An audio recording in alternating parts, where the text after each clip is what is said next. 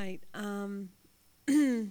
All right. I want to start with a very quick review. And I'm not going to go through every point. I have a long list, however.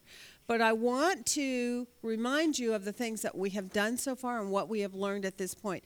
My reason, of course, for anytime we do review is so that we basically nail those things down inside your head. I want you to get them to the point where you know what they are without having to run to your Bible and look them up. I want you to just have them in the cobwebs somewhere so that when God desires to pull them out by the power of his Spirit, he can. But, God can only bring to remembrance what you've put to mind, right? So let's do this together. First of all, I do want to get an answer from you on this collectively as a group here. Tell me how we have defined covenant as a subject. What is a good definition for a covenant? It's an agreement between two parties, correct? Or at least two groups, possibly, but two parties. Okay? Very good, Brenda. I'm thankful for that you mentioned that. It is actually a legally binding agreement. Had an interesting conversation yesterday morning in Sunday school class with a couple of guys who we were talking about how God works judicially. In so many of the things that are in God's word that particularly pertain to our relationship with him, they're based on a legal, judicial decision of God, that God has set in place a standard that does not alter or change, so that you understand how to approach him. You understand how to come into his presence, or how to come into his mercy, how to receive salvation, or how we initially start where we are, and how do we make that transfer from the kingdom of darkness into the kingdom of light. These are all things that are done by a judicial thing. Covenant is a judicial decision by God. It is a legally binding agreement. And what's really cool is I think it's in Romans, when God starts talking about how can Israel move from a covenant that they're supposed to be under in the law, how do they move out of that and move into the covenant in Jesus Christ? And we're going to get to that, I think, in the next week or two, and we're going to look at that. But understanding that it's a legally binding agreement can also explain to us in some ways what the resistance that so many Jews have to coming into salvation, because they feel like they are betraying a covenant in order to come into another covenant. But that's not true. And God in his word has explained how one is put to death so that the other one comes into life and provides life. So knowing that it is a legally binding agreement has got to be top on your understanding and remembrance of what is a covenant. It is a legally binding agreement. Who made the legal law? God did. Okay? All right. And what are some other things about a definition of a covenant that to you are really profoundly important to mention to people if you're talking to them about this? If you're defining it to someone, okay, it's a legally binding agreement. That's pretty generic and it's pretty sterile. What else? Okay, it seems like there can be conditions with it, or it can be unconditional. So in the Word of God in particular, you do have to determine which kind of covenant is it. Is it conditional or unconditional? Okay. It is serious. And how do you understand its seriousness? How do you know that it's serious? There you go. Very good. Because by definition, a covenant has to do with the cutting of flesh and the walking between the pieces of flesh. Whether or not that is literally done with every single covenant, that principle still holds true in every single covenant. Whether or not David and Jonathan cut flesh and walked between the pieces, Scripture doesn't tell us. It tells us they exchanged robes. Why? Because in that passage, God was teaching a different quality about covenant to us. And he was showing it to us through this bond of friendship that they had. But always, regardless, did Jonathan and David understand the seriousness of covenant, that if they violated it, God would hold their lives in account for it? Did they? Do you guys remember that? Come on, you guys, tell me you remember this, right? Okay, therefore, you can conclude that Jonathan and David understood the cutting of flesh was an understood quality of covenant. So covenant is a legally binding agreement, and it is the cutting of flesh and the passing between the pieces, and therefore it's the seriousness of it is life and death. It is a covenant made unto death, basically. Okay. I think I'll get to that next point next. Now, let me just ask you a question. We don't have to really talk it through too much, but the second thing we've learned since we've started this study is an understanding of the customs and the traditions of covenant. That with covenant, there are qualities that you can look for in the text that give you good indicator as to whether or not this is speaking on the subject of covenant. Sometimes it doesn't ever use the word covenant, but the fact that they do something or they've said something or something has occurred there, you can see the qualities of covenant have been in there. For instance, we'll start with that shedding of blood, the sacrifices that are made, but vows that are made, right? Pillars that are erected, or marks or scars that are made on the body in some cases. Meals that are shared, right? They drink and they eat together. And so often, do you remember in the book of Revelation, it says, "Behold, I stand at the door and knock." And it says, he will come into me and sup with me and I with him, basically. So it's that when he says he will come into me and he will sup with me and I with him, the idea of a covenant meal is implied there, but it's never stated in full context. I mean, it doesn't explain it all, but it's saying, I'm standing at the door knocking. I want to come into this covenant relationship with you. And if you will open the door and allow me in, I will come in and we will sup together. So that subject matter comes up, and it's an important quality to understand. That's when you've hit the subject of covenant. If you know the qualifiers to look for, you identify them in the text that you're reading. New names or name exchanges is another one. And the exchange of gifts or the giving of gifts, for instance, like when he gave him sheep, for instance. There's also things like planting of trees that mark things, right? Why is like a tree or a pillar so important in a covenant? What was the purpose of it? It was a sign of remembrance. How important is it for you and I to be constantly reminded that we are in some kind of a covenant with God? Yeah. It's important for me to also remember that I'm in other kinds of covenants, like with my husband. So I wear a band on my hand in case I should forget. Right? Which I won't. Okay, how about this one? The next thing we've looked at and kind of should have an understanding now is of the symbolic pictures that are found in biblical customs, like the one that we talked about with Jonathan and David, the exchanging of robes. And so as you look at each of these things that they exchange, what did those things symbolically represent? So that you draw out of it an understanding that when I put on the coat or the cloak of my covenant partner, when the New Testament says to me, put on Jesus Christ, what is that saying? What is the symbolic imagery of the fact that I have put on another person's identity? What is it telling me? Okay, there's the idea of taking the name. And if I take their name, what does that tell you about a covenant? There you go, that two become one, that there's a oneness of identification. And therefore, when you think about your relationship with God and you are now called Christian and you have put on the Lord Jesus Christ, what does that mean then in your life on a daily basis when you are living your life?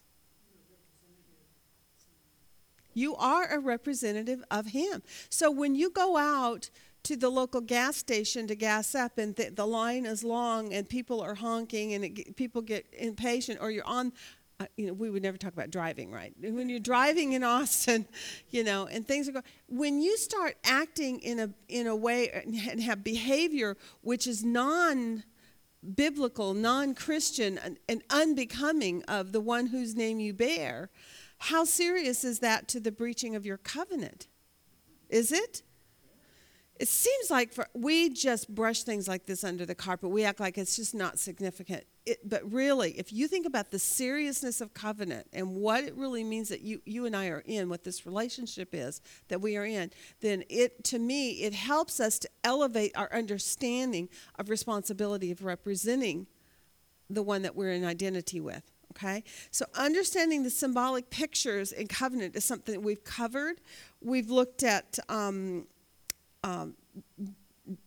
different symbolic things and what they mean. We understand them better because God has given us symbolic imagery. Does that make sense? Without the picture, I just don't think there are some things about God's word and about his truths that without a solid, tangible understanding of them, they escape us. We just don't quite grasp it. When God gave us, for instance, this week we looked at the temple. How valuable was the temple in understanding what God was doing through his son, Jesus Christ?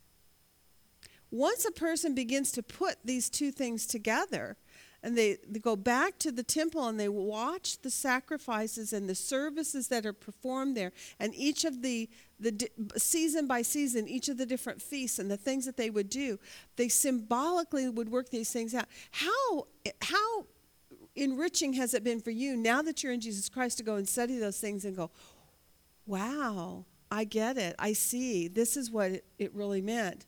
When it talks about an unblemished lamb that was watched for 3 days to make sure that it was without any impurity.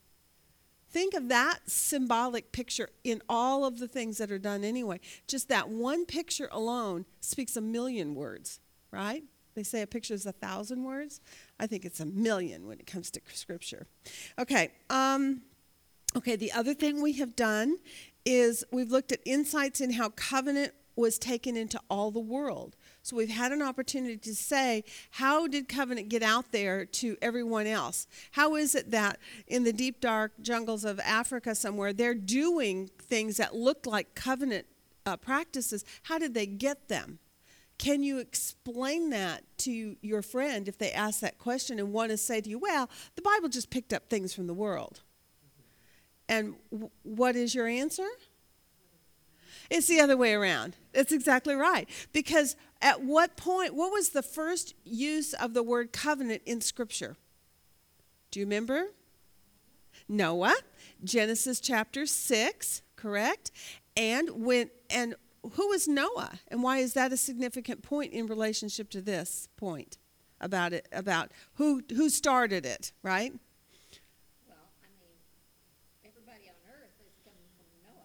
That's right. Because before Noah, they've all been wiped out. The only ones left on the earth were Noah. So if Noah was the first mention of covenant in the Word of God, the very first person that we can link ourselves back to is now Noah.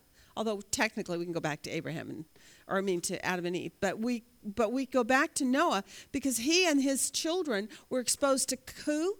Covenant by who? God. So if anybody understands covenant in the world, even the people in the deepest, darkest jungles of Africa, it came through the passage of that information from the bloodline of Noah. Isn't that awesome? Okay. Insights on how covenant was seen all over the world. Here's a good question to ask, but we kind of already talked about it. The knowledge of the seriousness of covenant and the consequences for breaking it. We had one example that was given to us of someone who was breaking covenant with God. Do you remember who he was? It was Moses. What happened with Moses? Right. So why was that so serious? That was. All right. It's very interesting, too. The circumstance behind that is Moses had been called by God to lead his people from their captivity into the land of promise. And yet he himself had not even obeyed the covenant, which was the basis upon which God was bringing them back to the land. So it was not a forgivable thing. God had to act as severely as possible in order to straighten out the mess, right? And he did. So there's another one in the New Testament that is more clearly Lisa and I were talking about how she said how covenant has really changed her attitude, even when she takes the Lord's Supper now. It just kind of opened it up on a whole new level. How many of you had that experience where, before when you took the covenant meal in church, you didn't quite fully understand all that you were really doing, although you understood it on the very basic level that it was in remembrance of Jesus. But to really understand the covenant practices of eating and drinking, and the quality and the importance of the subject of blood, the shedding of blood, and then to take that in your communion is so amazing. There is a verse, though, that comes into this idea of the seriousness of covenant, and that if you are not aware of it, it's the one that I actually like to open up to every single time if I'm taking the Lord's Supper in church, is 1 Corinthians 11, verse 30. And actually it's verses kind of in and around that as well. But in particular, there's a statement in there. It says that, do not approach the Lord's table in an unworthy manner. And then it goes on to talk about how you need to make appeasement or rectify conflicts that are going on between you and anyone else in the body of Christ. And the statement then is because otherwise you're taking the Lord's Supper in an unworthy manner, right? It's talking about making sure that you're at peace. Now, that could be complicated for a person who says, well, wait, I'm in covenant with Jesus, not the church. Is that true? Now that you understand covenant and its responsibilities, who are you in covenant with? There you go. Why? Because the church, because each one of us individually are in covenant with Jesus. And therefore, if we put Jesus on, we are to take on the responsibilities and all of his things. In the story of Moses, do you remember what Zephyrah's answer was to Moses when she took the foreskin from her child and she threw it at her husband's feet? And what did she say to him? You are a bridegroom of blood to me. What did that mean? Because she was married as a bridegroom, she had come into a marriage relationship with Moses. What had she taken on? Him and his relationship with God.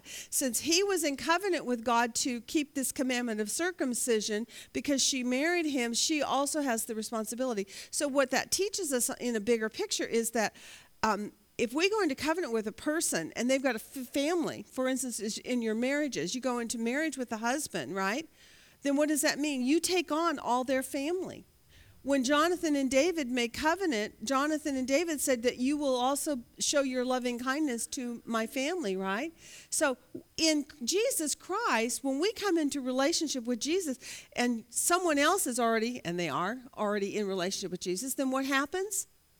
We all also become one and have a responsibility to one another. So in chapter 11 of 1 Corinthians, where he's speaking about if you have discord going on between yourself and another Christian in your community, you must resolve that. Otherwise, you are coming to the Lord's Supper basically in sin. It needs to be resolved, and then you can come to God in a worthy manner. I thought that was a good teaching in there. And it says in there, then, as a result, concerning the seriousness that we're talking about here, the seriousness of covenant, says, and for this reason, because you are not resolving conflicts with your brothers and sisters in Christ, of whom you are of one body, you are one in Christ because of him, because of relationship with him. It says, some are sick, some are weak, and some have fallen asleep. This is talking about the consequences. This is what happened to Moses on the road back to, Egypt. God put him on his deathbed, basically, was going to put him to death. And had Sapphira not stepped in and done what was required, God would have taken his life. So we have the seriousness of relationship with God and the seriousness of our mutual relationship amongst one another is that we are to always honor God in our relationships and understand our responsibilities towards one another. They extend beyond just us and Jesus. Otherwise, you can live any way you want amongst the world and amongst people. But you're bearing his name, so you have to represent him correctly. And because they're in relationship with him also, we are in one body. So we are responsible for one another. We're responsible to honor and respect one another. Okay, biblical insights to the responsibilities of covenant. I'm just going to kind of read these off for you to make this quicker. Holding back nothing. In other words, Moses not obeying God. It almost cost him his life, but you can hold back nothing. There obviously had been a conversation between him and Sapphira won temporarily until she figured out that she was in covenant with a man who was in covenant with God. And by that virtue, when she went into covenant with Moses, she's taking on his relationships as well. That does not mean she got saved because of Moses, but it means that because she chooses to go into covenant with Moses, then she has to honor Moses, and Moses has to honor God. I didn't think of it when I was doing this, but when there's a tug of war between covenants, between a man and a woman, or a man and a man and God, whose covenants trump whose? Always your covenant with God trumps that of men. So that's another thing to keep in mind. And I feel like we've kind of covered that before. Okay, the other insights to responsibilities. It's a sacrificial commitment. In other words, you are to live your life sacrificially for that other person. Abraham's offering of Isaac, his only son, was one of the examples that we looked at. But there are so many in Scripture that talk about sacrificially loving one another. Setting aside personal ambitions for the sake of your covenant partner. We looked at Jonathan, how he loved David as himself. And even though Jonathan was actually the one who was, or should have anyway, taken up the throne next, but he knew David had been chosen by God. He loved him so much in this covenant relationship. He sacrificially, he said, he submitted under the authority of God in that and allowed David to have that honor. Putting the covenant loyalty ahead of your own desires in life. I thought about that in that regard, that with covenant, since you're to covenant loyalty has to be put ahead of your own desires. I thought about David and Saul. When David twice had Saul put into his hands and he could have killed him. But out of his loyalty for his covenant with God, he did not touch the Lord's anointed. Out of his loyalty for his covenant to Jonathan, he did not touch the Lord's anointed. Now, in there, we see that he's saying it's the Lord's anointed, so the covenant which is superseding in all that is the one with God first. But he also had covenant with Jonathan. We've learned a lot. These are things that just, and you'll get this review sheet when the chart comes out. But these are things that help you, if you go back over them, just to say, well, what have I learned so far? I've learned this, I've learned this. You've learned a lot more than you really think you have. But what I'm hoping is the more that we review this, the better it's going to get embedded in your brain so you won't forget it.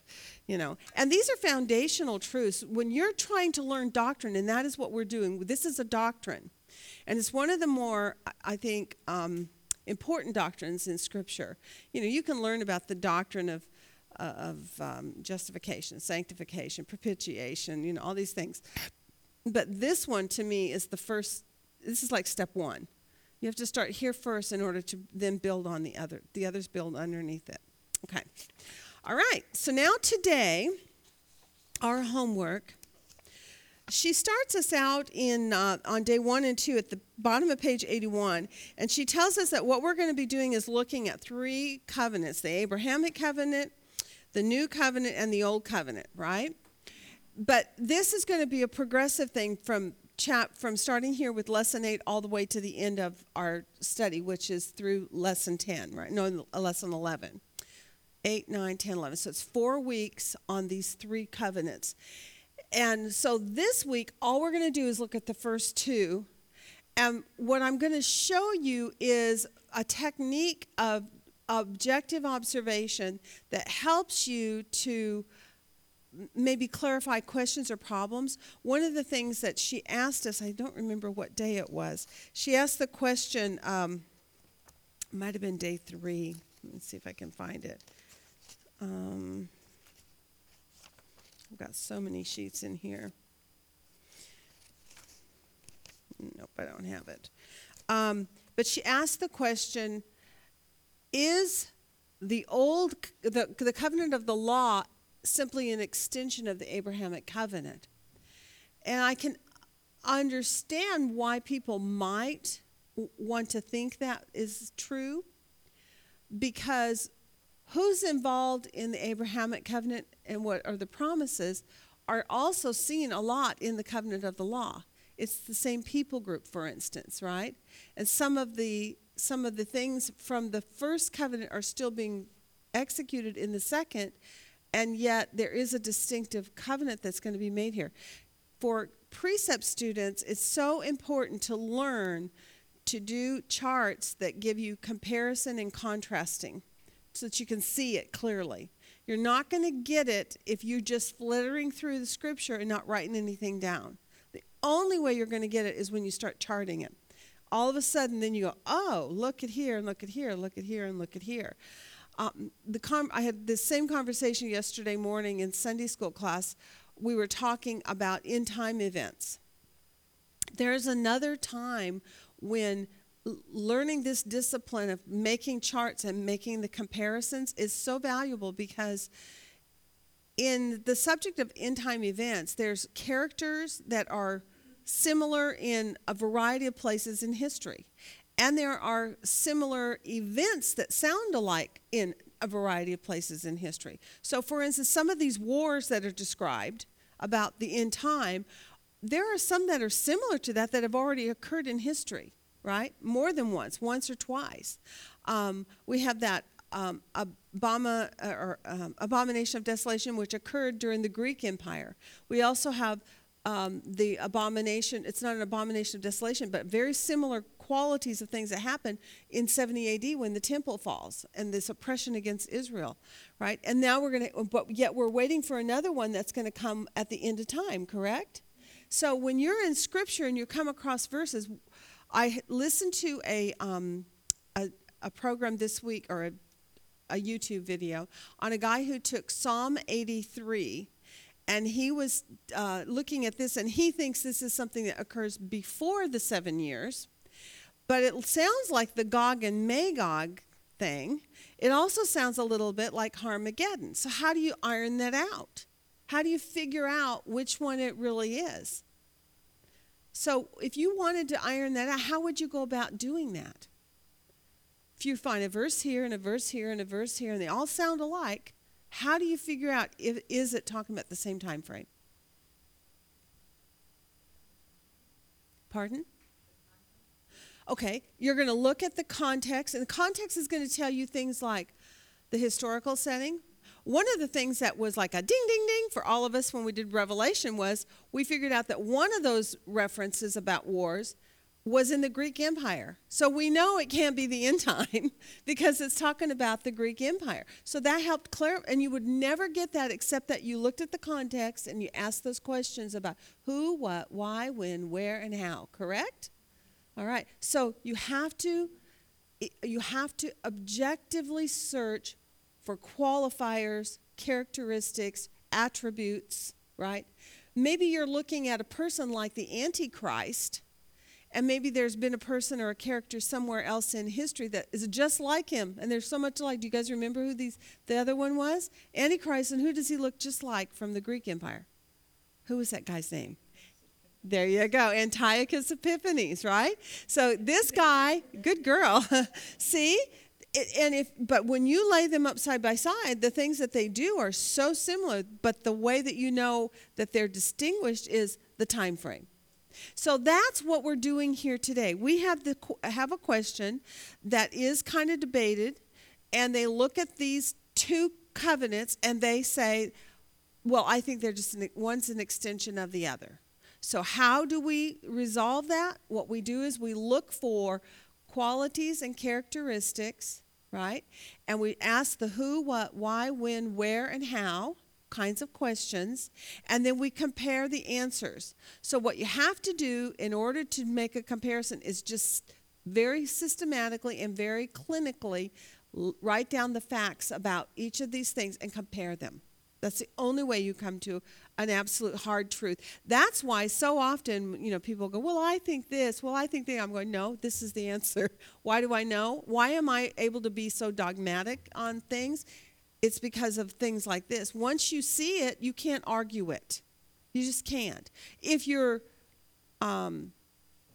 what's the right word? If you're honest, if you have integrity, you would look at this truth and go, yeah, you're right. That isn't there. That's here. So it resolves all kinds of conflicts and questions. I love that. Okay, so can I take this off? Need snacks, some volunteers for April 16. Everybody got that? Okay. Not that we would starve to death or anything, but we might.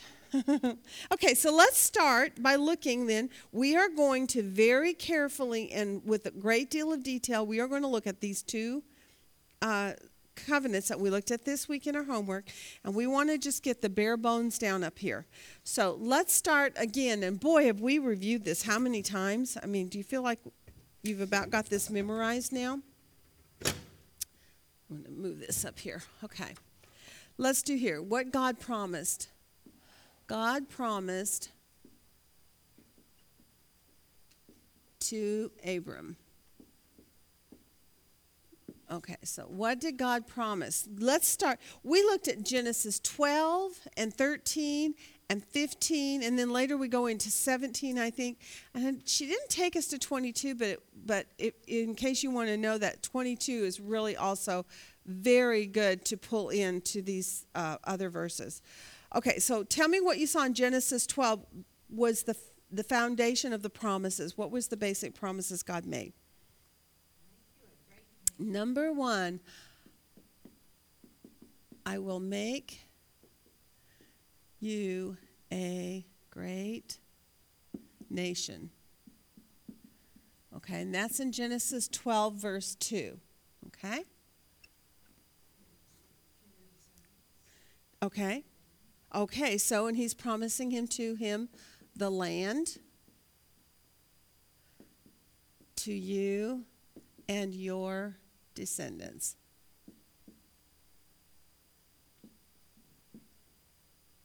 Okay, and that's in 12:3. I mean, sometimes it's said in more than one place, but that's the reference I pulled out. Okay. Oh, no, 7. Sorry. But now you can go back to 3 and tell me what you see is the other one. Sorry. And one more promise? Yes. In you, what's going to happen? In you, all the families of the earth will be blessed. Now, what does that mean, in you, that this is going to happen? Through you, through your bloodline, in your descendants, as time goes by. So he's saying, in you,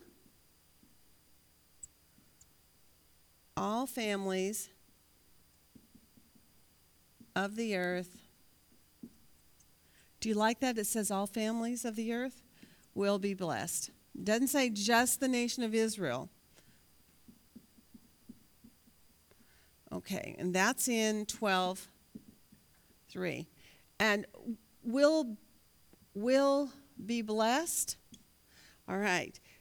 Now, what Kay did on page 82, I don't know if any of you guys noticed this.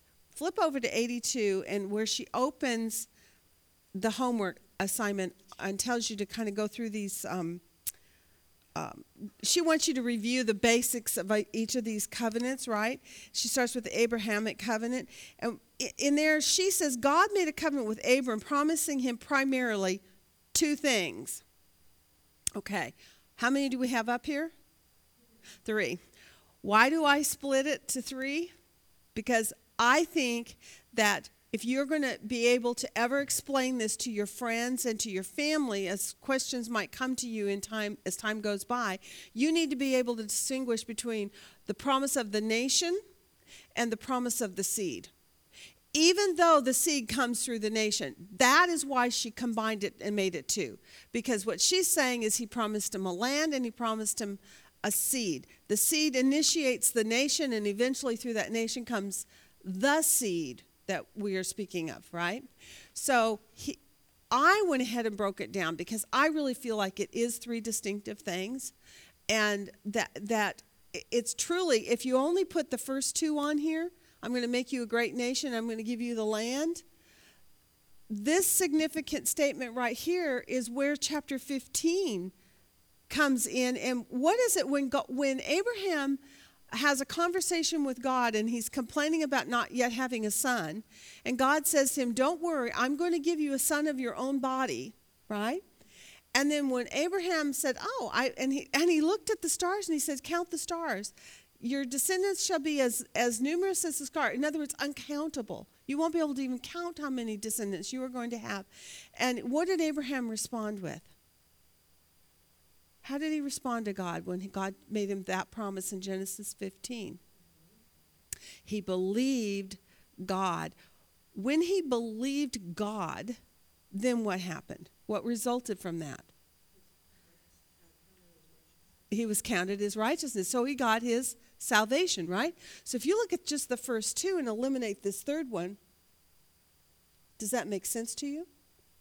That he could receive salvation just by land and a nation? If you didn't understand that from the nation comes the seed, and who is the seed according to what we looked at in Galatians chapter 3?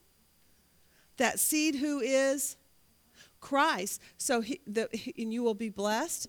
And he says, and let's put this over here, Galatians 3:16, and that seed is Christ. So all the families of the earth will be blessed is a reference to what Galatians 3:16 reveals to us, and that is that seed that was promised to him here that would be a blessing to all the world was Christ himself. That's who he was promising him. If you don't break it down to 3 instead of 2, you might lose that most significant understanding, and it doesn't become as clear to people when you're trying to explain it to them. They don't see how you connect them together.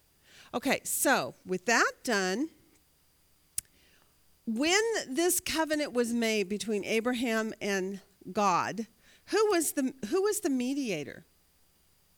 Who mediated between God and Abraham when he made this covenant? There was no mediator, was there? It was direct contact between God and Abram. So let's put that up here. No mediator. That's a significant point concerning this particular relationship. This was a one-on-one between God and how many people? One man, God, Abram. All right, so now, to whom and for how long is this promise given? To whom and for how long? Okay.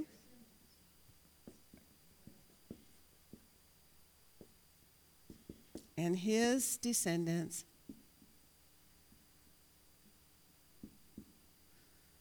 And that's the first part, and it's forever. Okay, so I'm going to put a clock on this for us to remember how long this is. This is a forever. And it's a promise that God is saying that through you, I'm going to do this, and it's going to affect your descendants. Your descendants are also going to be brought into the beneficiary of the land because of you. Okay? They're going to, in other words, inherit what Abraham is going to leave, right? Okay, God gave assurance then by a covenant. This is what was really cool. When he cut covenant, he says, what was the covenant? In Genesis 15. Now, I want to point this out to you so we talk it through in case you have any questions. In Genesis 15, did he spell out these three things? The nation, the land, and the seed of blessing. Are those three things mentioned in Genesis 15? Yeah. Isn't that interesting? That he only really mentions, I'm going to give you a son of your own body, which will begin this concept of the nation. But he doesn't actually spell it out in this same way as he did back in chapter 12, where he says, and in you all the families of the earth will be blessed. He doesn't make mention about yet a seed to come in Genesis 15. But just like I talked about earlier about how the subject of the cutting of blood is it's a known quality for all covenants, whether or not they literally do a covenant cutting of blood or not. It is understood to be that there is a seriousness of covenant. If you enter a covenant, that is like the cutting of flesh and then the passing between the pieces of flesh to signify how serious your covenant relationship is. When God made covenant promises to Abram back in chapter 12, and then in chapter 13, he again restates parts of them, correct? When you went back and looked at that? But when you hit 15 and he restates it again, does he state every single point? Does that mean the first 2 chapters previously are dismissed? Is it understood by Abraham that God means when he hits chapter 15, does he understand that this is what God is promising him? The land, the seed, and the nation? Or is he only thinking in chapter 15 that God is going to give him a biological son? How do we know that God is actually speaking of all these things that have already been stated? In other words, chapter 12 and 13 don't become irrelevant just because in chapter 15 he didn't re-mention those 3 things step by step. Why do we know that? Did Kay ask you guys to go into the New Testament for commentary? Where is your commentary that explains Genesis chapter 15 so you understand that it does still include these first 3 promises that were given all the way back in 12?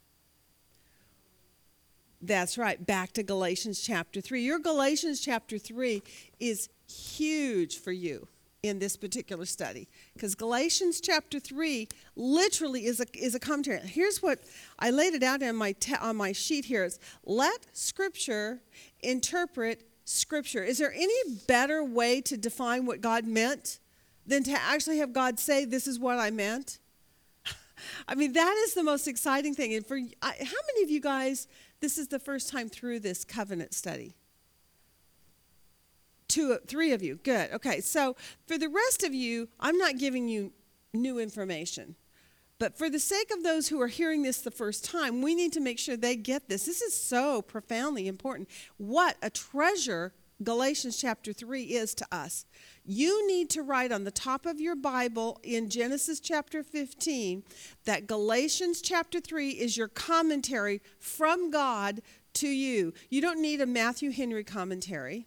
You don't need a commentary by Berkeley or by Barclay, I guess is his name, or by who is some of the others. I can't think of it off the top of my head. But you don't need any other commentary. God gave you commentary. It's in Galatians chapter 3. So when you flip to Galatians chapter 3, open your book for me real quick, your Bible. Go to Galatians 3. Look at verses 6, 7, and 8 first. And somebody read that for me, because there's our commentary, which helps us to understand when God was speaking to Abraham, did Abraham understand that all of this was still on the table for understanding by Abram when Genesis 15 is laid out? Even though Genesis 15 omits some of those points, they're not clearly declared again, but they're understood by Abram. And how do we know? Because of this commentary. Read chapter 3, 6 to 8. Who is to read? Okay, thanks.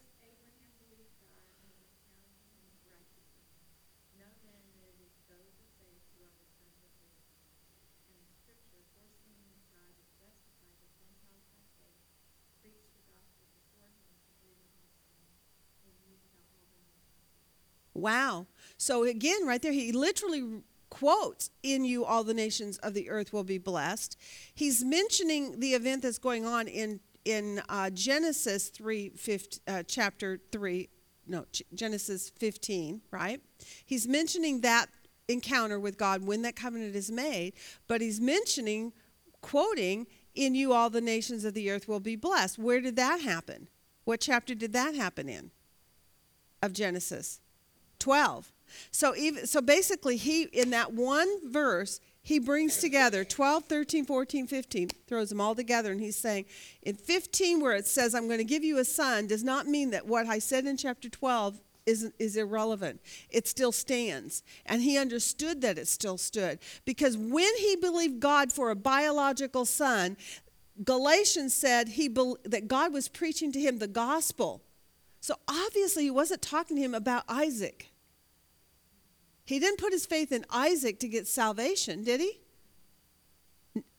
Are you guys following? You guys are nearly as excited about this as I was when I learned. When I started putting these pieces together, I'm going, now it makes sense, because before I kept just looking at each chapter separate, and I couldn't understand why when we hit 15, he doesn't spell it out again. He only talks about the son, and he's going to make him as new. He didn't even mention the land. He believed in Christ. Isaac, exactly. And how do we know that? Because God gave us commentary in Galatians chapter 3 that explains that to us. And what's interesting to me is the Hebrew mind thinks so differently than us Gentiles. And also, we have learned we've lost the skill of making observations and really drawing good conclusions. So that for us, we're going, I'm isolating chapter 15 from everything else that happened before. No. As a matter of fact, there weren't even chapter divisions before recent history. Abraham understood it, and for generations, all the Hebrews understood that when God made that covenant, chapter 12 still applied, right? Kate hasn't brought out the seed from way back, is it Genesis 3? No, she never does do that. Wouldn't Abraham have known? I think so. And we have absolute good job. Now, did you guys hear this? She hasn't done this before, and yet she picked up on the seed that was promised. She's talking about in the garden when God is speaking to Eve after the fall of man. And God promises to Eve a seed that will come. And what will the seed do? He will crush the head of Satan. That same seed then, which is interesting, because the following chapter 4, she gives birth to a son. And what does she say? Behold, a man-child. She's so excited. Why? She's hoping it's the seed. Isn't that exciting?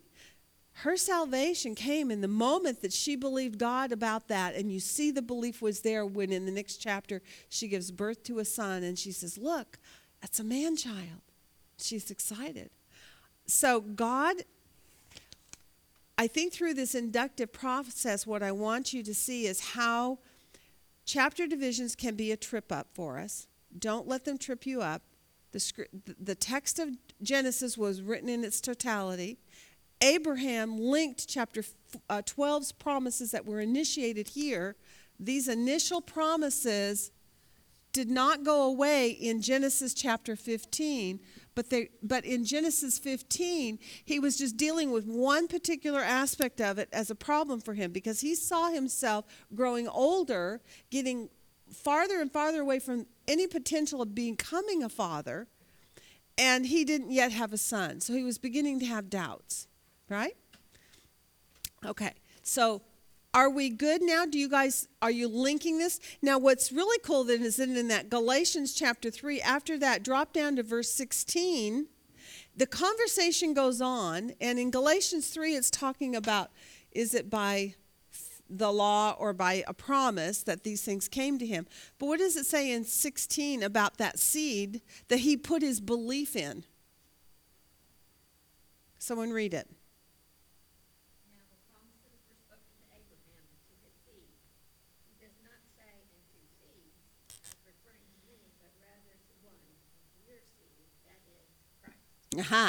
So now what we can see by looking at Galatians 3:16 and Galatians 3:6-8 is that Abraham, when God spoke to him in Genesis 15, he was making this promise to him about the land, the seed, and the nation. And we know that Abraham understood that the seed, even though it was going to begin with a son named Isaac, he understood that what he was promising to him was a descendant one day whom through all the earth would be blessed. And that blessing was the seed that was being promised to him. Whether or not he understood that seed went back to Genesis chapter 3 and 4, I don't know. But I would think so. if you and I figured it out, don't you think Abraham probably did? I mean, we know that a seed had been promised from the very first moment in history almost. I mean, as soon as Adam and Eve sinned, a seed was promised.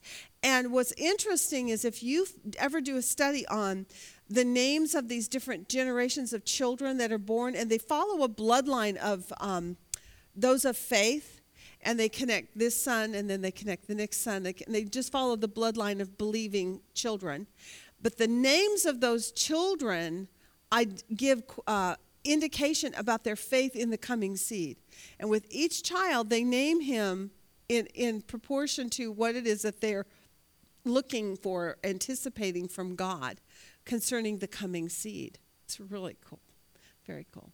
Okay. So now what we have is we have these things connected. We see how Galatians 3 gives us our commentary, that God had preached the gospel to Abraham. The promise was to Abraham and to his seed, that is Christ.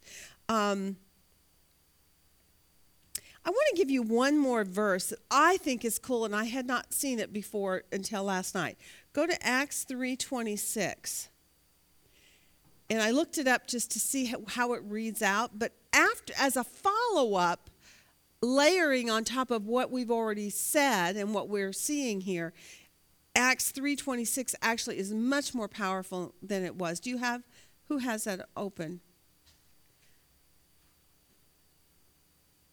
For you first, God raised up his servant and sent him to bless you by turning every one of you from your wicked ways. Now, this is Acts 3. So he's speaking, I think it's Peter that's speaking here.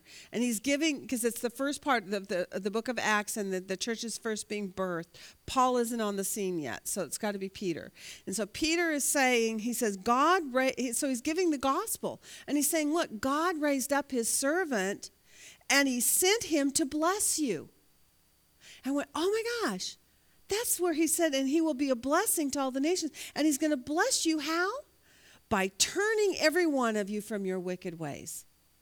Isn't that cool? I love that one. I just thought that was a little extra. Go to Genesis 22:18, though, and now pull this back around full circle again to how we see this, the seed of blessing. And this is how I'm going to continue to refer to this, so that you get it. We are looking for a seed of blessing. And that seed is Christ. He is the seed of blessing. Okay, that's who they've been waiting on all these times, the seed of blessing. Go back to Genesis chapter 2. Do you remember what's going on in 22 is Abraham has been asked by God to go and take his son Isaac and to sacrifice him, right? So now at the end of this, Abraham has been tested by God. His covenant faithfulness to God has been tested, and he's passed the test. What was it in Genesis 22 that we see about the subject of love? How is love demonstrated to us in Genesis 22? What did Abraham do that showed God that he loved him? Yeah. He was willing to sacrifice his only son and give up that which was most precious to be obedient to the voice of God, right? And he was showing his faith and trust in God, that regardless if we see this in Hebrews later, where it explains to us again a commentary statement that he understood that even if he killed his son on that mountain, that what would God do? Have to do? He would have to raise him from the dead, because what had God promised him? Through Isaac shall your blessing be, and through Isaac shall your nation come, right? So he knew that a nation was going to come. His son had to live long enough to have children. So God would have to do, what a picture of faith. I mean, God just took this man who, was walking in the land of the Chaldeans and brought him into this land and began to give him all these opportunities to believe in him, and he did, and he passed the test. So when you hit chapter 22, verse 18, now this is after the test, which he has passed. He's demonstrated his love for God, his sacrificial love for God. God has sacrificial love for us too, but this was a sacrificial love of Abraham for his God. And what does it say in 18?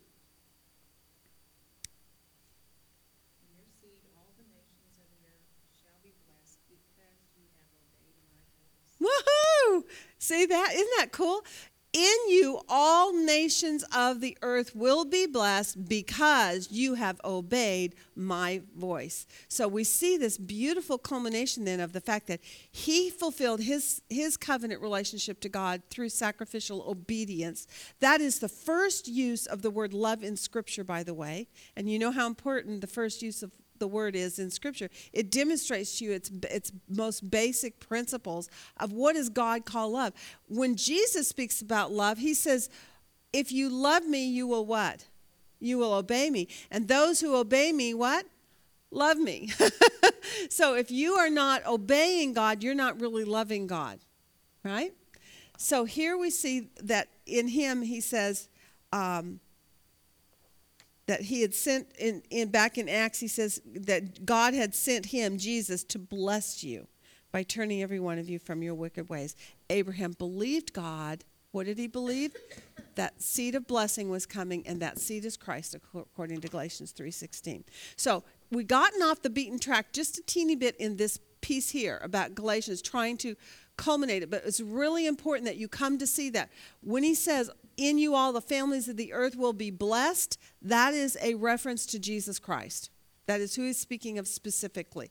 It is why I broke it down from I will make of you a great nation, because in Genesis 15, he's speaking about just his son. I'm going to give you a son of your own body, right? And from him there's going to be this nation. And really in that Genesis 15 passage, he's only talking about the son and the nation that's going to come from the son. He doesn't mention the other two. But we know from Galatians he has not lost the quality of all three of these promises because of his response. And when he responded, he believed God. It was credited to him as righteousness. And what he believed God for was not Isaac, but it was for the seed of blessing, who is Christ. Okay? Yay. It's a little complicated getting there. And if you have a friend that ever has questions on this, you might require that you sit down and actually take them through all these verses. They're going to have to be patient.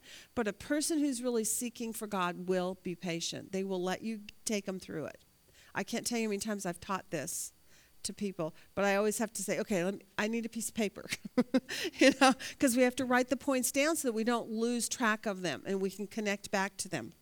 All right, what did God tell Abram about? Wait a second. Let me get back here. I'm in the wrong spot. I want to get these other points about this. Okay, so we know there's no mediator. We know it's a forever covenant. We know the promises were for a nation, a land, and a seed of blessing. So I'm going to mark these so that you see them. These are the significant points that we need to look at. These are what I'm calling qualifiers or markers or indicators that you can compare other things to. When we come over here and start looking at the law, we want to see what's being promised over here. Is there no mediator? Are these three things offered? Is it forever? And that's what you want to make your comparisons with, right? So the other thing is we see then that this is no mediator, and this was a forever, and it was an individual covenant. I don't know how else to say that. It was just between one man and God. We didn't write that up there. We did it earlier, but I forgot to write it. Okay. So it's an individual covenant made between one man and God.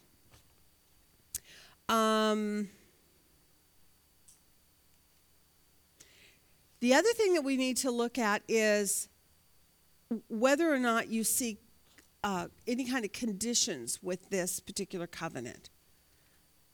Were there any conditions placed upon Abram when God made this covenant? No. How would you maybe even be able to point that out just through a verse? Is there anything that was done in chapter 15 when they were cutting this covenant? Who was the proactive one and who was the docile?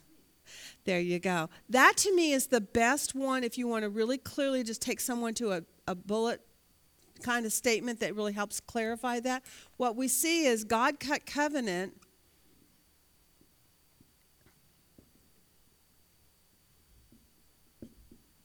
with Abram,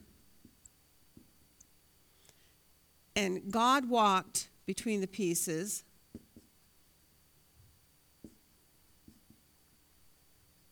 the pieces of flesh, right? And that's in it's in Genesis 15. I get these backwards. This is in Genesis 15. Let's see if I can find where I've got those verses at. There we go. On that day, God made covenant with Abraham, verses 15, 18. 17 and 18, I'm going to put both of them up there. Because 17 talks about that he fell asleep, right? Or, no, hold on. I got to pull open my sheet. This will be easier if I just look at it on the observation worksheet. Do you have y'all's observation worksheet, Sandy? It's helpful. It is helpful to open the scripture when you're doing this, right? Okay, so we see in verse 17 that it was God that walked between the pieces of flesh, and on that day God made a covenant with Abraham. That's at 17 and 18. And in 12, what did Abram do? That's contrasting. Yep, Abram was in a deep sleep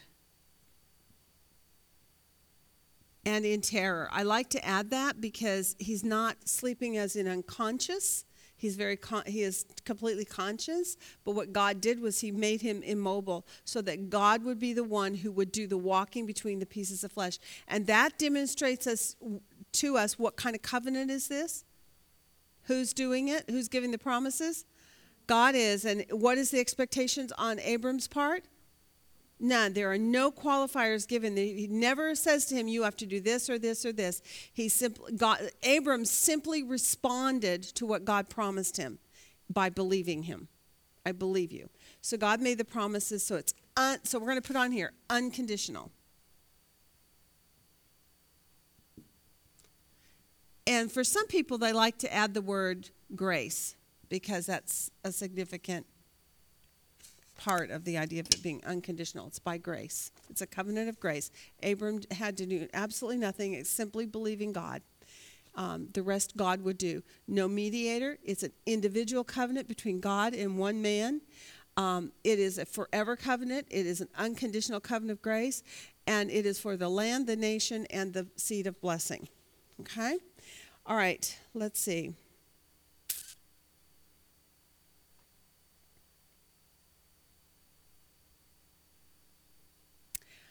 What did God reveal to Abraham, or Abram it was at that time, about the fulfillment, the time frame of things? Did he give him any indicators at all when he gave him the promises in Genesis 15? What were the...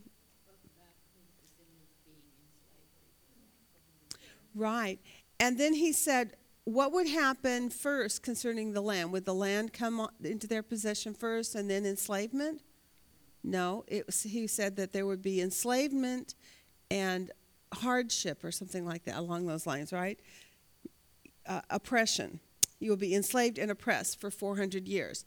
And I love the word then. Do you see the word then in your text? In verse 13 maybe, or 16? Okay, 16, the word then, circle it or mark it in a distinctive way so that you understand that what he's saying is that first your descendants are going to go into captivity. How long? 400 years. And then what's going to happen? After the 400 years, what? Okay, then they will return here, right, and possess the land. So did God warn Abraham that this was going to be a long time to come to its fulfillment? That it wasn't something that was going to happen overnight. He was not even going to see it. As a matter of fact, he said to him what was going to happen to him in the meantime.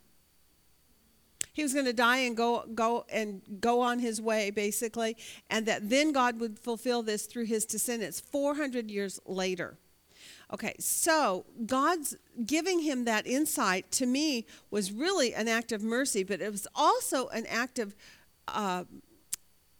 showing himself to be the God of all creation, the God of omniscience, right? What kind of qualities do you see about God through him saying, look, these things are going to happen in this order. There's going to be a delay of time, but when this is first going to happen, and now this is going to happen, and then I'm going to do this. What does that show you about God? Right, so it's prophetic. So in order to give prophetic word about something, what must God's qualities be? That he's omniscient, he's all-knowing, that he's sovereign over the unfolding of these things in time. Does it also give you any indication that God has a predestined or predetermined plan? That he has appointed times for things, right? So what we see then is the first thing God does is he has promised Abram what he's going to do for him. Abram starts to lose heart. He comes back to him and says, no, I'm going to give you a son. Then he qualifies what he's promised him with a covenant. He says, I'm going to affirm to you that what I promised is absolutely true, even though my word is good enough. But I'm going to give you a qualifier of a covenant anyway to ratify or to strengthen or to impress upon you strongly that this is a great hope. This is the verse in Hebrews 6 that I keep going back to. Why is a covenant given it? Because it puts an end to every dispute in the mind of men. Men understand that a covenant, the seriousness of it and the absolute of it and the legally binding contract that it is, they understand that if you ratify something with a covenant, it's done. It's going to happen, right? That's why it's so serious if we break covenant. So Abram has been told it's going to be a period of time before you have your possession of your land. I'm going to show you in your lifetime the beginning of the seed of the nation through your son. He even gives his son a name, doesn't he? Which is very interesting. Who names Isaac? God himself calls him by name. And so he lets him know, yes, I'm going to be doing these things. I'm going to show you the beginning of it through your son, obviously, before your death. But your land is not going to come for 400 years. Now, he doesn't mention how long it's going to be until the seed of blessing comes, does he? But I want to take you to a verse that I thought was pretty cool. Let's see here. Galatians 4, again. Because the fact that Galatians keeps getting tied into our Genesis account, to me, is just an amazing thing. But go to, this time it's chapter 4 instead of 3. Go to chapter 4, verse 4, and read that for me, someone. Because it's going to show us, again, God has an appointed time for things.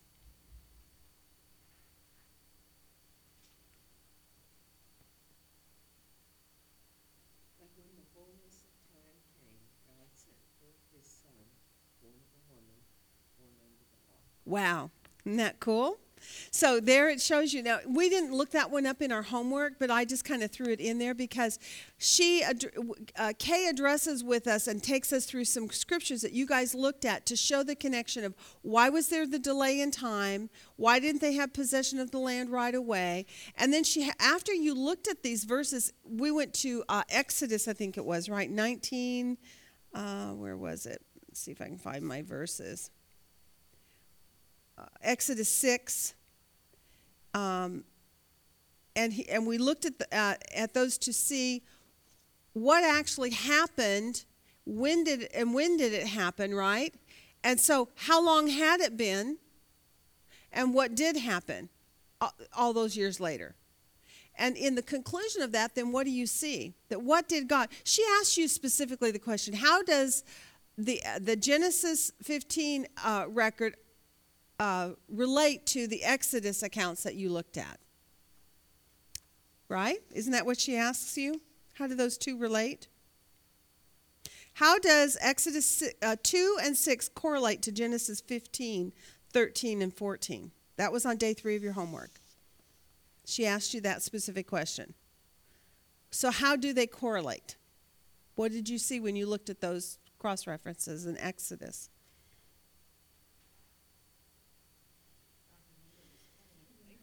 Right. Okay. Okay, so what he's doing is he's showing us that what God is doing in Exodus by bringing the people out of their captivity is related to what? To the covenant promise that he made to whom? Abraham. So even if you didn't know that before that, in Exodus chapters 2 and 6, what she is pointing out to you is that God is the one that ties the two together. He ties what was said to him in Genesis chapter 15 and what was said about the delay in time, and then he takes you into Exodus and he says, this is why I'm doing what I'm doing right now, and this is what I told Abraham back then. I told him this was it. So what do we actually see then about God, about who God is, by making those connections? What has God done? Kept his promise, fulfilled his word. He did it exactly the way he told Abraham all the way back in Genesis 15. Not exactly, but see, this is where I've said, you got to compare apples with apples and oranges with oranges. That particular subject matter has to do with Ezekiel and the promise of bringing them back on their land after they get disciplined by God and cast off the land. So there's your correlation on that. But is it kind of similar? Yes. That's where you have to compare and make sure you're comparing the correct things, correlating them together correctly. In this one, is there a direct correlation to Genesis 15 to Exodus 2 and 6? Yes, because God said he remembered his covenant and he did it.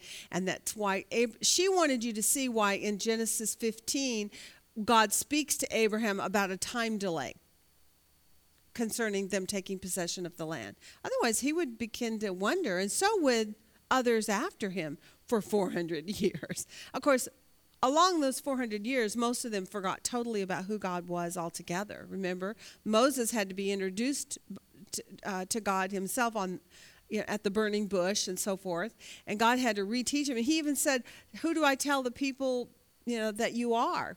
What do I tell them is your name?" And he said, "Tell them I am."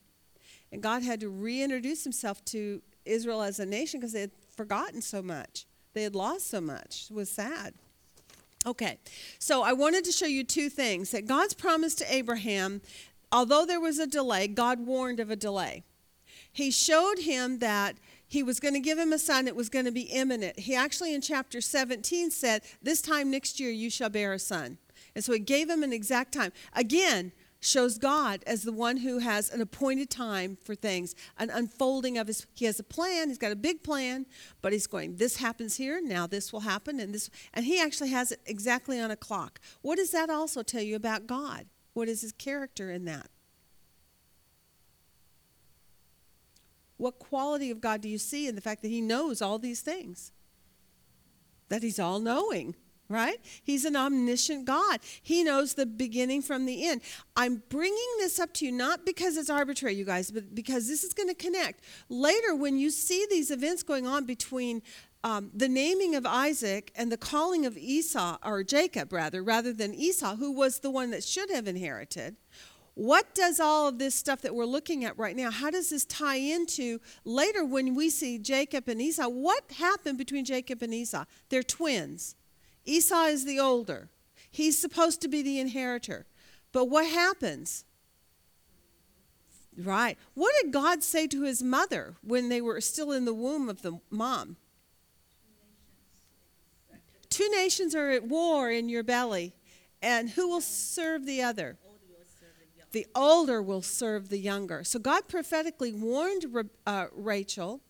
Rebecca, whichever one it was, can't remember now, the mom, and not important. And God had forewarned Abraham also of a time delay. And God had determined in advance about Isaac and called him by name, and through him this will happen. Now, how does God know? Here's just a general question, if you've thought about this at all.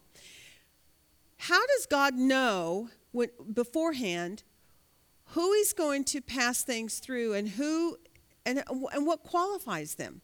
What qualified Isaac to be the bearer of the promised seed message? Huh? He was the promised child, but what about that child that when he came into this earth and took his first breath and began to walk on planet Earth, why was Isaac the one that God chose? What was it about Isaac that made him qualify to be the bearer of God's promised seed message? Well, he was a miracle. Yeah. You know, sometimes I think we look at these things backwards. Rather than looking at them from the perspective of who is our God, we look at them from the perspective of who was the child, right? What made him qualify. But if we flip that and we say, well, let's look at this from the perspective of what God knows. What does God know about Isaac? And when did he know it? Everything before he was born. Very good. We're laughing, but this is really serious, because this is going to help resolve your heart issues about some people. They struggle, well, is he predestining people to do certain things, and he's forcing them to make certain actions or do certain things? Why was Isaac the one who gets to be the message bearer for God? He is the only son, so he is actually the only choice, right? Because it's through him that the message would come. But God predetermined it. I want you to go to Psalm 139 and look at a verse there. Yeah, I know, we all know it, but I just had to bring these things up because her day 3 homework, what she did is she took us through a lineage from Abraham to Isaac to Jacob. And I think her point was for you to understand that God knew the men that he was picking, but what was the qualifier that he was picking them based on? Okay? And we have to understand, one of the places you could go to is actually Hebrews 11. Hebrews 11, what is the title of Hebrews 11? It's the Hall of Faith. And in there, who is mentioned? Abraham, Isaac, and Jacob. And they were men of what? Faith. So that is just one place you could go and look at. But I want you to go and look in Psalm 139, 13 to 16. You could read the whole thing. It's really good. But just do 13 to 16 for right now. For you formed my inward parts. You wove me in my mother's womb. I will give thanks to you, for I am fearfully and wonderfully made. Mm-hmm. Wonderful are your works, and my soul knows it very well. My frame was not hidden from you when I was made in secret and skillfully wrought in the depths of the earth. Your eyes have seen my unformed substance, and in your book were all written the days that were ordained for me, when there was yet not one of them. So even though there was only one son born to him, what did God know about him? Everything. Every single day of his life was already written in the book of God's recording. He had knit him together in the mother's womb. He foreknew all of his thoughts, even before a word was on his tongue. So did God know that Isaac's heart would turn to God? Yes. And there's another one that I want to tie this in with. It's in Acts 17:26. Because not only does God know who you are and what you will do, not that God forces you to, because it's still free will choice to come into faith, right? But that God also knows exactly when in the place of history you will come. Go to Acts 17:26, and someone read that. I love this Acts passage. And he made from one man every nation of mankind to live on all the face of the earth, having determined their appointed times and the boundaries of their habitation.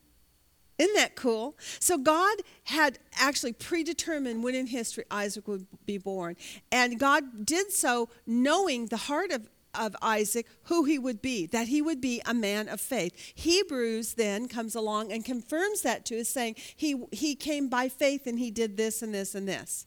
So you tie all that together, and what we're seeing here with what she had us do on day 3 is saying, why through Abraham, Isaac, and Jacob? All the things that I just pointed to you about Isaac, that God foreknew his heart, God knew every day of his days before they came. He knew whether he would love God or not love God. He knew what his heart would do.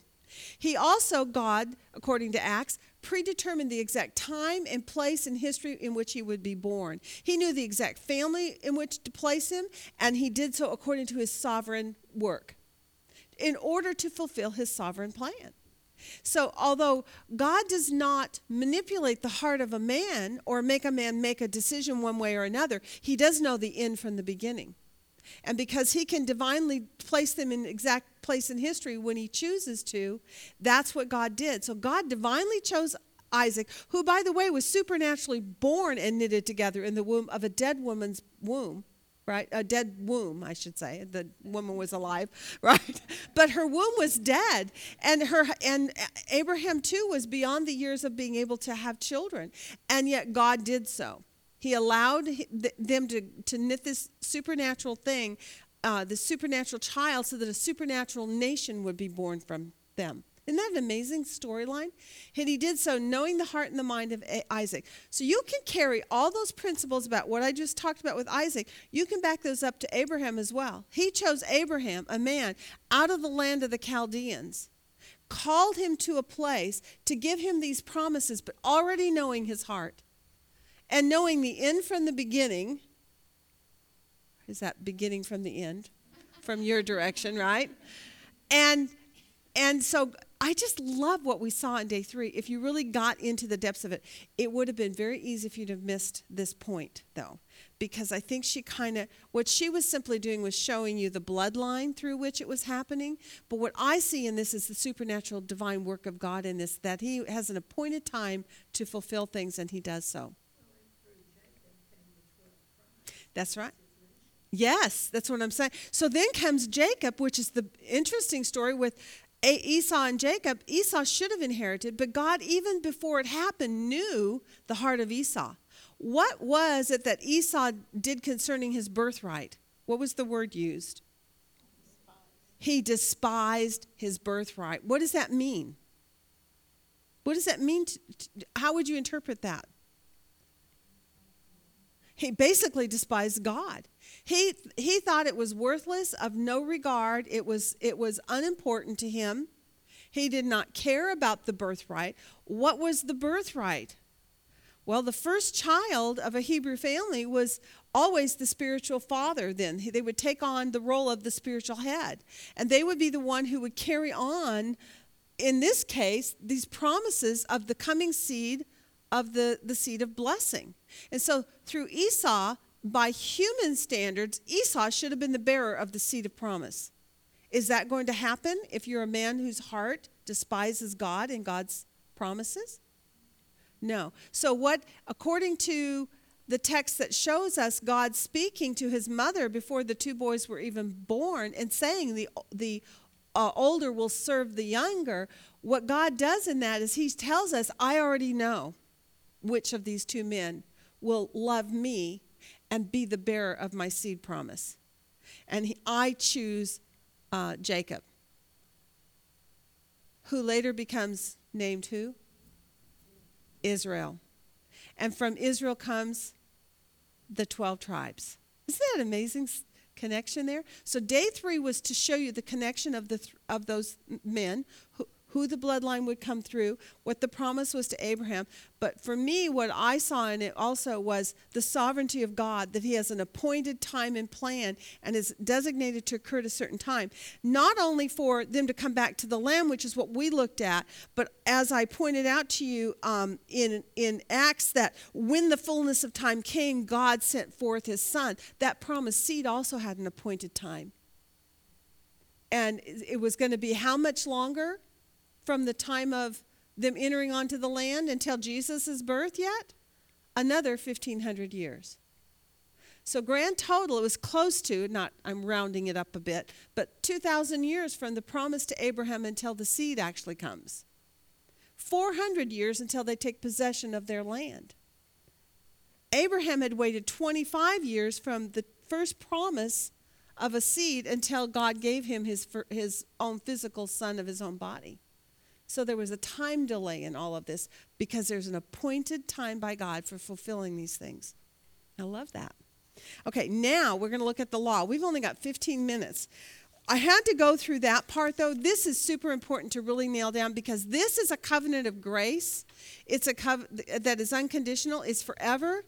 It is an individual covenant between God and man, promises the land, the seed, and the nation. So now let's look at the law and just compare facts on this.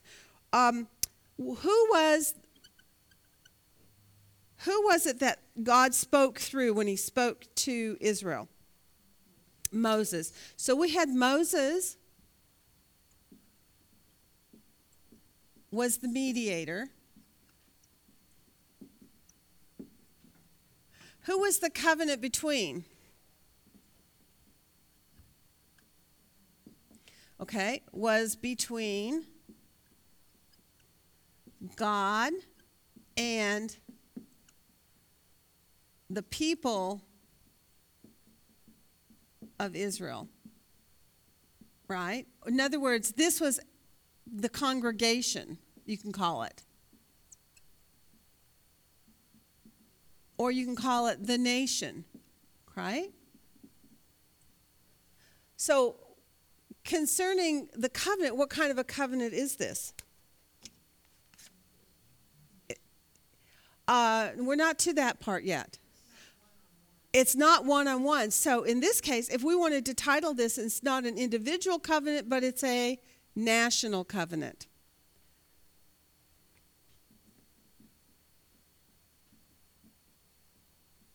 Are you seeing already a distinction between the first one and the second one?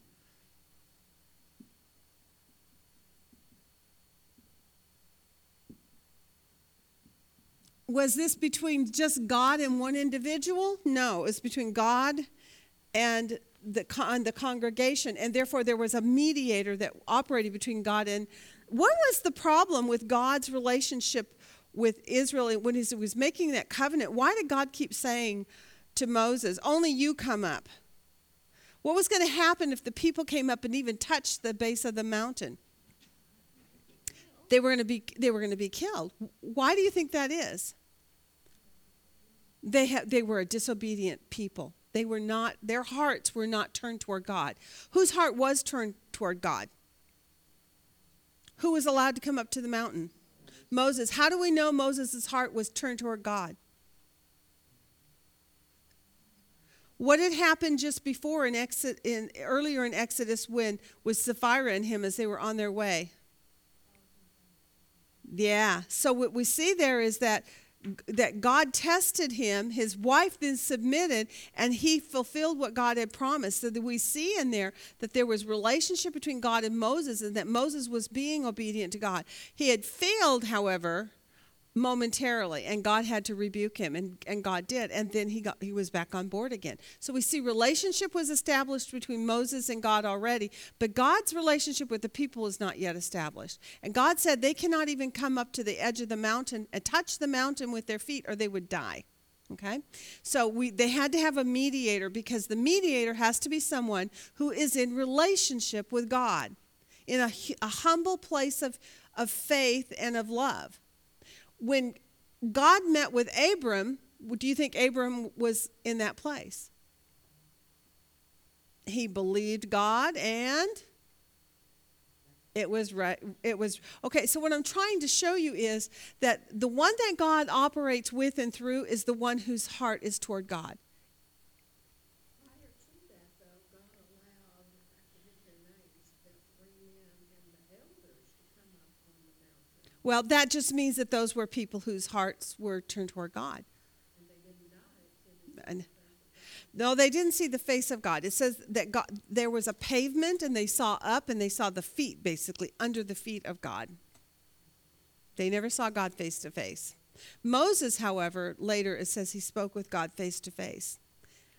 And to me, I would think that's a pre-incarnate appearance of Christ. You know. All right, so now Moses was the mediator. The covenant was between them. Now, I thought this was interesting. I'm going to bring this up just to point this out to you. She had you look at Exodus. This is on day 4 of your homework, page 85 and 86. She had you look at Exodus 19, 1-9, and also Exodus 23, which was 27 to 33. And an interesting thing had developed for me. Do you see how I made a chart? Again, I'm comparing and contrasting points. There were 2 distinctive points that are made in these 2 things. They are very different. The first one, God is speaking through Moses again to the people, his mediator, right? What were the things that this covenant was about? What were the promises of this covenant? I'm going to go Exodus 19, 1-9, okay? What did God say? What are the people to do? Okay, the people are to obey God's I'm just going to say to obey God. Make it short. Verse 5, right? And it says, if they obey,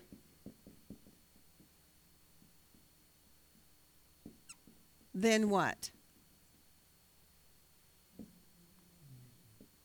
Okay. In verse 5, he says they will be God's own possession. God's own possession. And he also says that they will be a kingdom of priests, right? And a holy nation. A kingdom of priests, a holy nation. Wow. Okay. This is very interesting. So if they obey, then God is going to do this. So because he says if and then, what does that tell you about this kind of covenant? What kind of covenant is this? This is a conditional covenant. Another point to contrast and compare to the original. At this point, we don't even have to keep going on it, but tell me, if you had somebody say to you, well, the covenant of the law is just an extension of the Abrahamic covenant, that they're not two different covenants, they're just, one is an extension to the other, they added it on. Would you say? Why would you say no? Why would you say no?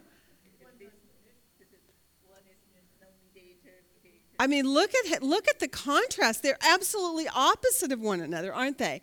One, there's a mediator, one, there's not. One's an individual covenant, the other's a national covenant. One's an unconditional covenant, the other one is conditional. Now, here's the interesting thing that I saw.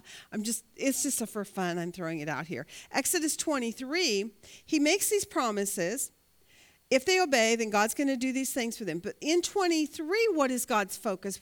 God is speaking again through Moses to the people. And what is his major subject in those few verses? Is it Israel? It's about an enemy, isn't it? Isn't this interesting? So in chapter 19, 1 to 9, it's basically concerning Israel. This is what God says. That's what he's saying, right? Concerning Israel in 19, 1 through 9. But over here it's concerning, I'm just going to call them the nations, or I could put them this way, the Gentiles. That'll work, because that's even more clear. Exodus 23, 27 to 33, we did. Right? And over here, so here he's addressing Israel and what he expects from his people. And over here, concerning the Gentiles, he's telling what Israel is supposed to do concerning these Gentiles. What do we see about the Gentiles? He tells them, number one, what in 27? That's in 32. But what's in 27? He identifies them as what? Your enemies. Number one, they are your enemies. They are your enemies. I just thought this was really kind of interesting. He makes it really clear to them. Number two, he says, what are they supposed to do in verse 30? What will God do for them, actually? He says, I will do what? I will drive them out. Right? In verse 30. And in verse 33, what does he say? Because he's going to drive them out. What is he telling them? Okay, in 32, he says, you are not to make covenants with them. I'll add that one in here. You are not to make covenants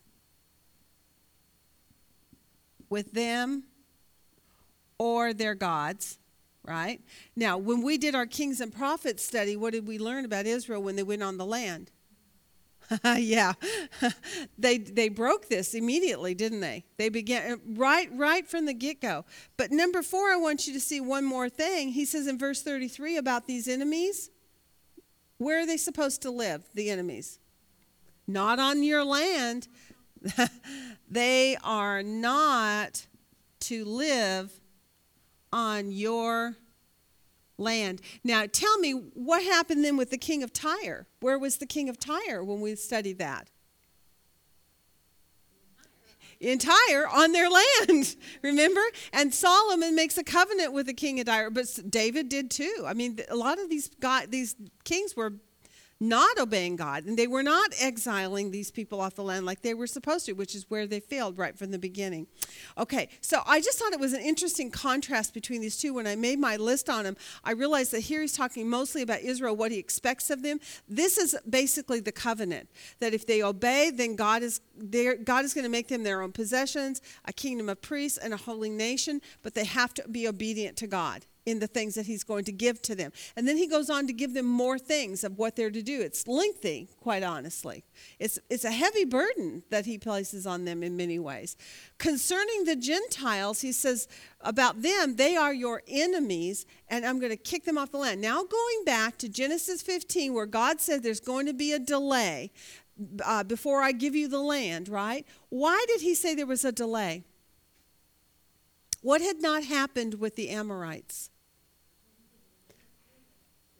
The sin of the Amorites has not yet been fulfilled. I think that's how it says. In other words, it had not come to its full measure, right? And so what does that tell you then? That God gave them 400 years to what? To repent, to come to God. He did not immediately exile the people off the land of what that Israel was taking possession of. 400 years went by from the promise to Abraham until the days when they actually took possession of the land. I'm going to take you to another verse that was not in your homework. Leviticus 18:24.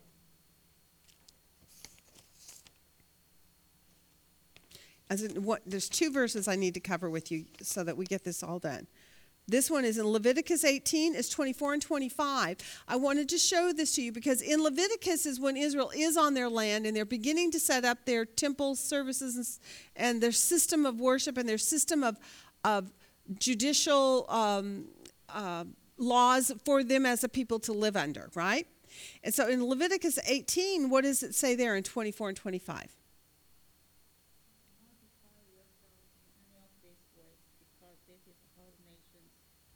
I'm going to drive out before you became defiled. Even the land was defiled, so I punished it for its sin, and the land vomited out its inhabitants. Okay, so go back and reread that to yourself because it's really important. What he's saying to them in Leviticus is that the destruction of the Gentiles on the land was a judgment by God. It was judgment against those people who had been living on that land for hundreds of years. Why? They had defiled the land. Why? They had not lived holy. And I want you to think about a time when Abraham came up against a man named Melchizedek. Was God's word in the land even during the days of Abraham? Yes. Who was Melchizedek? He was priest of who? God Most High. God, the knowledge of God was in that land, but the people had rejected and refused it. They had not believed on God. And during the days of Abraham, this priest, Melchizedek, was there. So the people knew, but they were not turning. God said to Abraham, I'm going to give you this land, but the sin of the Amorite has not yet been fulfilled. So I'm going to wait. I'm going to delay. 400 years I'm going to give these people. Again, what do you see about God's plan? There is a predetermined time. He got to a place where he said, look, my patience has come to an end. This is the set determined time. I'm going to give them this much time and then I'm finished. If they have not yet turned, then I'm giving the land over to my people that I am choosing. And my people I am choosing to be what? My own possession, a kingdom of priests, and a holy nation, not an unholy. And Leviticus says the reason I kicked those people off the land was because of their sin. So it really helps to explain the time delay, at least on why they of the taking possession of the land. It shows the mercy of God. It shows the patience of God. It shows the predetermined plan that there was a determined time and a set time for things. I think about when Jesus even came on this earth in the Gospels. He kept saying to people, basically, my time has not yet come. My time has not yet come. My time. And he kept slipping away in the crowds and escaping the people from stoning him to death, right? And yet, when it finally came to the end, he says what? It is finished. And just before the cross, he says, my time has come. So you see that even Jesus waited on the predetermined time of God. You look in Acts chapter 17, you see that God has predetermined the time and place of each one of us to live and be birthed. You see that God knit us together in our mother's womb, so he knows who are going to be his and who are not, and he places them in history to use them in that capacity. Isn't that amazing? Isn't that amazing? And yet he never violates his own structure. He does not violate man's free will for his sovereignty. They work in balance and in harmony. And all he simply does is he plucks the souls and he knits them together and he puts them in the womb of the mother at a designed time in history and place so that we have Abraham, Isaac, and Jacob. Exactly as God planned. He delayed 400 years so that they might repent, and they didn't. And then he put his people on the land in judgment for their sinfulness that they had been living on the land. They had defiled the land, according to Leviticus, because of their sin. God warned them. The last thing then I want you to see is this one. Back to Galatians. Galatians 3, verse 16 gives us a time factor for this particular thing, which she didn't give us. And I just wanted to bring it up because it's mentioned here. How long is the Abrahamic covenant for? Forever. So if you put your little clock on there, it tells you that it's a forever. It's an eternal covenant between God and Abram. Now, tell me about this one. Read Galatians chapter 3. We're looking at the law. We've only laid down a few things, and we didn't go into all the details on it. But we're hitting the points that help you contrast and compare so that you can see they are distinctively two different covenants, right? This last one is in Galatians 3. Someone read Galatians 3:16. There's two verses here. One is 3:16. Who's got that? Now the promises were spoken to Abraham and to his seed. He does not say and to seeds as referring to many, but rather to one, and to your seed that is Christ. Oops, that's the wrong verse. Where is the one? I just wrote the wrong verse down. The law was added. Why? Why did we get the law? Why did Israel receive the law from God? What was his purpose for the law? Do you know? Thank you. There you go. It was added because of transgressions, having been ordained through the angels by the agency of a mediator, until the seed would come to whom the promise. Okay, thank you for saving me, Brenda. It was my 6 became a 9 and inverted.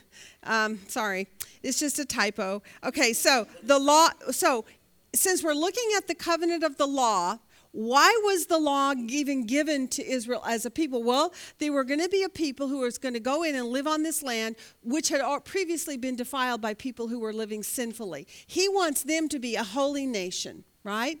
And he wants them to be obedient to all the law that God is going to give them. And so in Galatians, again, our commentary on all of this tells us in Galatians 3:19 that the law was added because of transgressions, meaning the sinfulness of men. God understood the nation that he was making a covenant with, this national covenant, would be made with people on the whole who had sinful hearts.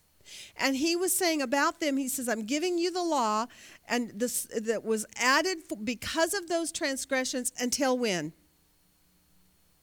And how long would this law be in place? Until when? Until the seed would come. What seed is this? The seed of blessing. So when the seed of blessing would come, then what does that tell you about the law? When was the law to be abandoned and become obsolete? When the seed came. So when did the seed come? When Jesus came. So is the law still a necessary covenant for anyone who wants to come into a new covenant? No, it's not. It's obsolete. So it was a temporal covenant until the seed would come. I'm going to put that on here. Until the seed of blessing, I'm going to add that in there, would come.